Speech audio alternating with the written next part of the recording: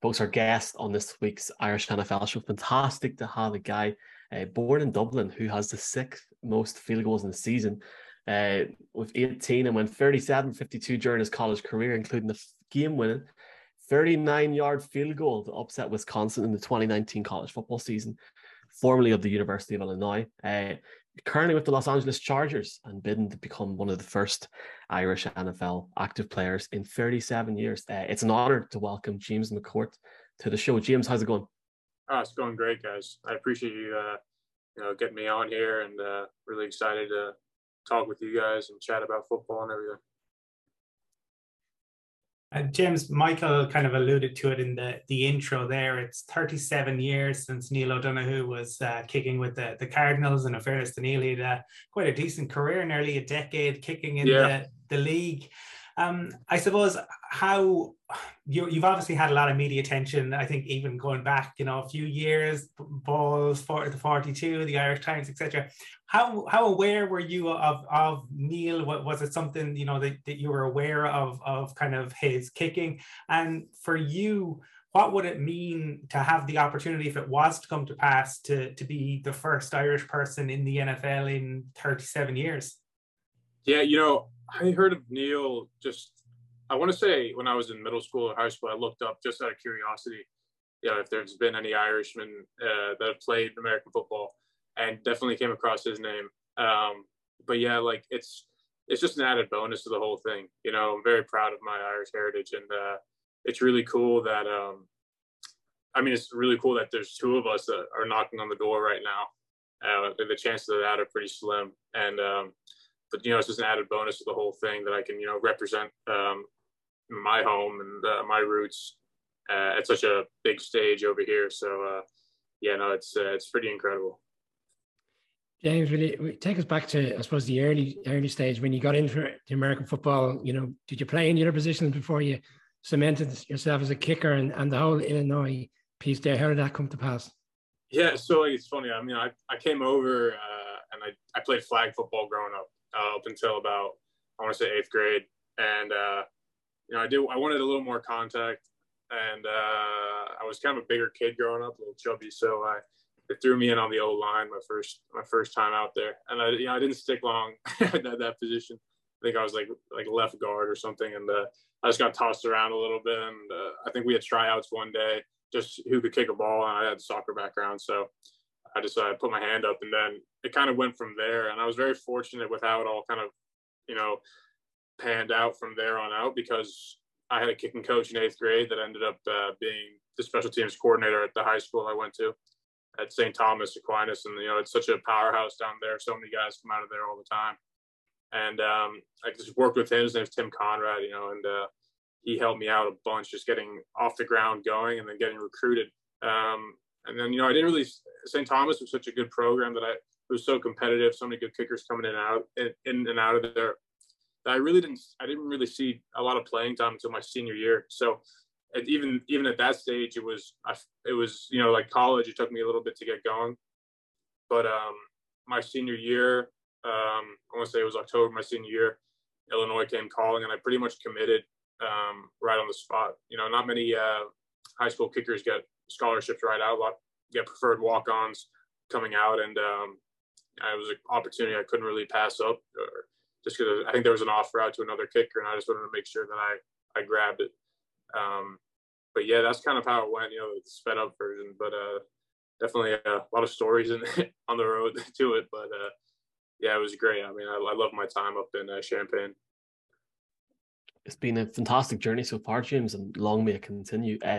Can you maybe talk to us about the lead up to the NFL draft? We always hear about the rookie pro days, and obviously as a player whose position may be further down the list in terms of what round they may go in, or maybe in your case as an undrafted rookie, did you get the opportunity to work out for teams prior to it? Did teams come to a pro day or in Illinois, or did any particular team originally maybe reach out and show interest even before the draft so you had an idea?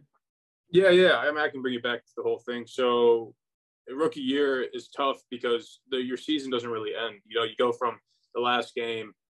We had a great last game. We beat Northwestern, our rival. First time I beat them, my time there. So that really was, an unbelievable way to finish off my college career. But right from there on out, you know, you kind of get your mind a little rest, but you know, like what's coming down the road. You know, it's a long journey. Those 3 or 4 months, and those are very important months. So I knew going into that process that there was a lot of kickers in this class. It was just from COVID year, you know, red shirts, 5th years, good seniors like, you know, Cade York, who came out of LSU. I think he might have been a junior. Like, I'm 24. I'm pretty sure he's 21. So you can basically see there's 3 or 4 years of kickers that are coming out in one class. So I knew going in that it was going to be a very competitive process. And, you know, I just kind of put my head down and decided just to attack it. I signed with a really good agency, Rob Roche, and at RSR. They have a lot of kickers on their with them. You know, Justin Tucker's with them, Chase McLaughlin, the guys that was ahead of me at Illinois. So he really set me off on the right foot. But yeah, you know, you really want to get a Senior Bowl invite. You know, there's the top 3 of them. You know, there's the Reese's one, the East-West Shrine game, and then the NFLPA game. And I, luckily enough, got the NFLPA invite. So right then I kind of knew maybe some teams had a little bit of interest in me. I knew going into my senior year, well, actually so I'll take it back even before that. Year prior to COVID year, my first year starting, I just wanted to start. You know, I just wanted to play. NFL wasn't really there for me. Like, I mean, obviously it was my goal, but my goal at the time was just to start. And then I had a pretty good year, had some long kicks, and then all of a sudden I was put on Mel Kiper's list of guys after the season. I was like, oh, this is pretty cool. And then COVID year happened, and I played maybe 5 games, and I could have come out there, but I was told by a couple of people to stay back, stick another year, and finish strong, and you'll be in the running with all the other guys. So I decided to do that, and I came back and had a solid year, I think. And yeah, and then I guess the NFLPA game, I was really looking to go out there. I had a really good week of practice in front of the scouts, and I think that helped a lot. You know, good interview prep and all of that. And one thing led to the next. You have your pro day. So I went back up to Champaign. I had a pro day that went really well. I had a lot of prep for that. I actually went up to Buffalo and worked with Adam Tanowski up there as a kicking coach. And, you know, he really prepped me mentally for what the day is going to be like. It's super intense. It's a crazy environment because you're in there. You walk into so you go back to campus and you walk in to the indoor where we were kicking, and there's just like, I don't know, 40 scouts there with their clipboards and just like waiting for you to kick. And it's so unlike a game. You know, you can't really compare it to a game because you kick whatever 13, 14 field goals in a row. In a game, you go on, you kick. If you make it, you know, it's good. If you miss it, you're sitting there with that. You got to digest everything. So I don't really understand how you can really get the best out of a kicker in those situations, but they want to see you do it in that.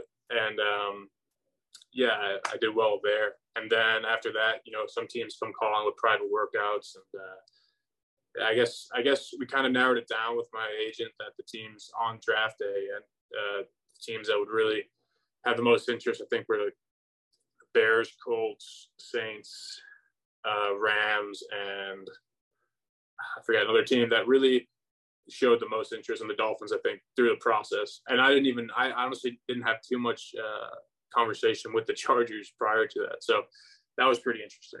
Definitely. Yeah, it's funny how it can work out. We had Justin Simmons on previously, and he said that, like, prior to being drafted, he hadn't had that much contact with the Broncos, and that's where he ended up. Now, just to kind of piggyback a little bit on that last question in terms of the kicking, because obviously kind of doing the prep for this, I was reading some of your interviews, and you talked about how you'd read Ronan O'Gara's book, who's now going on to have success as a head coach himself, Johnny Wilkinson's book, and some of the kind of interviews with Sexton, with Dan Carter, just kind of interested in the mental side of things. Because as you said, you know, if you make the kick, it's great. Everybody's carrying you off the field. If you don't, you have to kind of sit with it and digest it. So, like, how do you approach it? Because obviously kickers have different ways of going about it. So just kind of really interested in your approach to that, James. Yeah, of course. So I think I can kind of attest to my, you know, increase in accuracy and all of that from my junior to my senior year with how I attack my mental process in the off season and even through the season. And that kind of opened my eyes to how important that is. And, you know, you have to have a short memory, whether it's a good kick or a bad kick, because like, you know, in golf, the previous shot has nothing to do with the next shot. This doesn't, like, if it's a great drive, it doesn't really matter because you still have to, that shot has no effect just on any way on the next one. Only mentally it does. Only if you let it. So you have to learn how to, you know, take your good kicks, bottle them and use it for later, and kind of, you know, forget your bad kicks pretty fast. And I kind of look back on my statistics on my my junior year, and I kind of had a trend that I would make 3 kicks in a row, then maybe I'd miss one. So I was very like, and that happened throughout the season. So I kind of realized, I kind of like did a little, you know, I dug deep and a little self, you know, talk or whatever. And I realized I kind of got seduced by success, is how I like to put it. So it was, I would feel good about how I was kicking, feel good. And maybe I would, you know, get lazy with my process because I was letting the previous kicks affect it, even if I made them, and then I would end up missing, and I would build up on that again. And then, so it was this pattern. So I kind of didn't want to get seduced by success. It was just something that I kind of wrote down, and I wrote it down every day, just in my notebook, about how that was my goal. And it was part of the process. You know, they always talk in every book that I read about it, everyone was, they always talk about the process, you know, the process, not the result. And when I started going into practice and into games, and you know, my good reps were the ones that I didn't even look at the result of the kick. It was just, did I focus on my process? Was my process there every kick? And then I would be happy with it no matter the result. And, you know, and then it ended up, the results came, there was good results out of that. So you have to stick with your process through the downs, the ups and the downs. And I found that very important. I found that to be true in a lot of the guys' books, you know, with kicking, with golf. You know, reading a book by Dr. Bob Bertels right here, How Champions Think. And it's kind of the same thing, you know, it's a very short-term memory, good and bad, being able to bottle up the good things, but not let it affect the next one in a bad way. So that's kind of a brief way of putting it. I could go in for, I love that stuff. I think that's super interesting. And, you know, any young athlete out there, if they can that's an edge, you know, you always want to try and find an edge and be an edge finder. And I found that working on my mental side was definitely a way I could find an edge and definitely make some more kicks. James, we were fortunate to have the Chargers GM, Tom Telesco, on the show not too long after you were drafted, and he spoke very highly of you. He was full of praise for you, albeit at a very early stage in terms of the OTAs. You've obviously progressed further since then with the OTAs and obviously the mandatory training camp. How have you found that you're settling in with the new environment? And is there any particular players of, I suppose, the veterans that are acknowledging the rookies and helping them out at this early stage? Yeah, you know, the environment in the NFL, you can never really fully prepare for it, and everyone says you can't, because it's something that you've never seen before, haven't experienced, and you just have to go through it as a rookie. You're only a rookie once, so you have to take in everything that you get. But it's amazing, you know, how it's just run, how clean it is, how efficient everything is, and I can only say great things about the Chargers and their organization, and how, you know, coming in as an outsider and now being fully into in the building for a month and a half or so, you know, it's incredible how efficient it's run. And, you know, I think every day you go out there and you see some of the guys at practice, and I'm a bit mesmerized, because, you know, you see these guys you watch on TV every Sunday for the past 5 years, and you're just like, wow, this is pretty cool. You kind of have to pinch yourself a little bit. But, you know, at the end of the day, it's the kicking is the same. It's the same thing that I've done for my whole life. There's the yellow pipes are still there, and the hashes are actually brought in a little bit, so the kicks are a little bit straighter. But I just approach every practice like that, and I approach every practice like it's my Super Bowl, because it pretty much is at this stage of my career. As an undrafted rookie, you know, you really have to make a good impression on the coaches every way you do in the front office, because, you know, they're looking.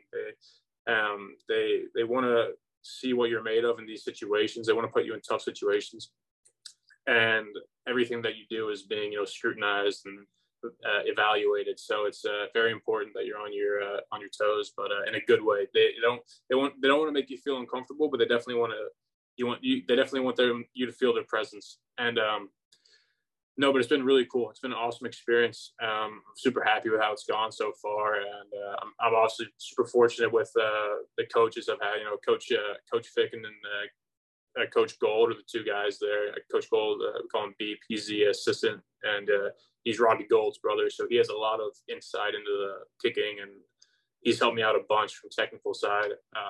And Coach Ficken, he's awesome. He's his first year. He's with the Vikings for a long time. I can't say enough good things about him.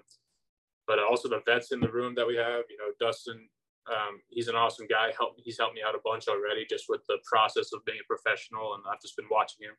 I probably asked so many questions. They're probably pretty tired of me at this point. But him, Josh Harris, he's a Pro Bowl long snapper, so he's the best you can have in the game right now. And J.K. Scott, the punter, he's doing really well. So it's been really cool to see how those guys work and just how professional they are. And it's definitely cool because you kind of forget those guys have families, and a lot of they're moving their families out to California, and they have all these responsibilities that seem so far away from me right now. But I can only tip my hat to them because they're really nice, and they've included me in everything they've done. So so far it's been a really smooth experience. I'm very excited to get back out there for training camp though. So you've sort of answered this question a little bit already, James, but obviously being with the Chargers, and they've made some really interesting moves in this offseason, especially in free agency. Never mind bringing yourself in. What's the vibe like there? I mean, how confident are these guys of maybe taking the West this year? Because they've really done a lot in the offseason to suggest that they could be right up there even come February in Arizona next year. Yeah, I can't talk too much about them as a team just because I still feel like I'm very new to it, and I don't want to say something because I'm just a rookie and everything. But it's if there's one thing I can say is that they just know how to attack every day, and they're super professional. Everyone is just you have to be at this stage, and the roster. I don't know too much about the NFL, but the roster seems very complete in my eyes. But they have a chip on their shoulder. Definitely, you can tell from last season, and it's also a very new team. Coach Staley mentioned the team meeting that there's 50 guys in the room that weren't there last year. So it's a lot of the guys. They know it's a new team. They've had a lot of they've had a very active off season in the signing and free agent signings and all that. So I can tell the coach they're really pumped up. They definitely and the players, I think they're super hungry. They seem and. No, I mean, I'm obviously very hoping I'm going to work really hard to be part of that team because I think they can do something really special. But no, I can't say enough good things about all of them. You mentioned earlier, James, that obviously you played a lot of soccer when you were younger, and we're recording this on the 6th-year anniversary of Robbie Brady's header against Italy. And if I take you back to 2019 and the walk-off win, upsetting number 6 seed Wisconsin, and it just exploded. I mean, it was everywhere. It was all over the internet. It got and I just want to know, what was that experience like? So everybody wanted to talk to you because it had been such a big upset. I think I saw somewhere that into the fourth quarter, they were still at 98-99% win probability. You guys go and get the win, and then all of a sudden, all of the media is there in your face, but not just obviously the US media, but I think you had a conference call with Irish media afterwards. So suddenly everybody wants a piece of you. What was that like? It was definitely cool. I definitely had my 15 minutes, but no, it was an unbelievable experience. Actually, it's really cool to go back to and think about now. At the time, I didn't know what was going on. I was probably in over my head a little bit, but it was really cool. It was just nice, to see my grandparents back home, my family back home could see me in the newspaper. That meant a lot to me. My granddad, who passed away a year after that, he got to see me in the newspaper. That in the Irish Times, he reads every day. So it was just stuff like that meant the world to me. I never thought that football would grant me an opportunity to have a presence back in Ireland. I still think my cousins and my aunts and uncles back there still don't really fully understand how I have a presence back there. But it's I remember my grandma that lives in Dublin, and then she told me that she was I think she said that she was stopped because of her last name and my name. And she's lived in Dublin or in Ireland for her whole life, and I only lived there for 8 years. And she got recognized or not recognized, whatever, noticed for her last name because of me. And it was just some really funny stories came out of it. You know, I could definitely go on and on about it, but it's no, that by itself, the kick itself, having the team win against Wisconsin, number 6, our program needed that at that time. But also everything that came along with that was really, really cool. It was, that's all I can really say about it. It's a really cool experience. And, I hope I can do something again like that again in the future for another team. But that was special for sure.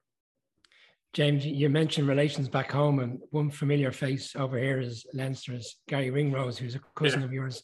Have you sought any advice from him, or has he given you any advice on the other side in terms of the career, or is it purely congratulations at this stage?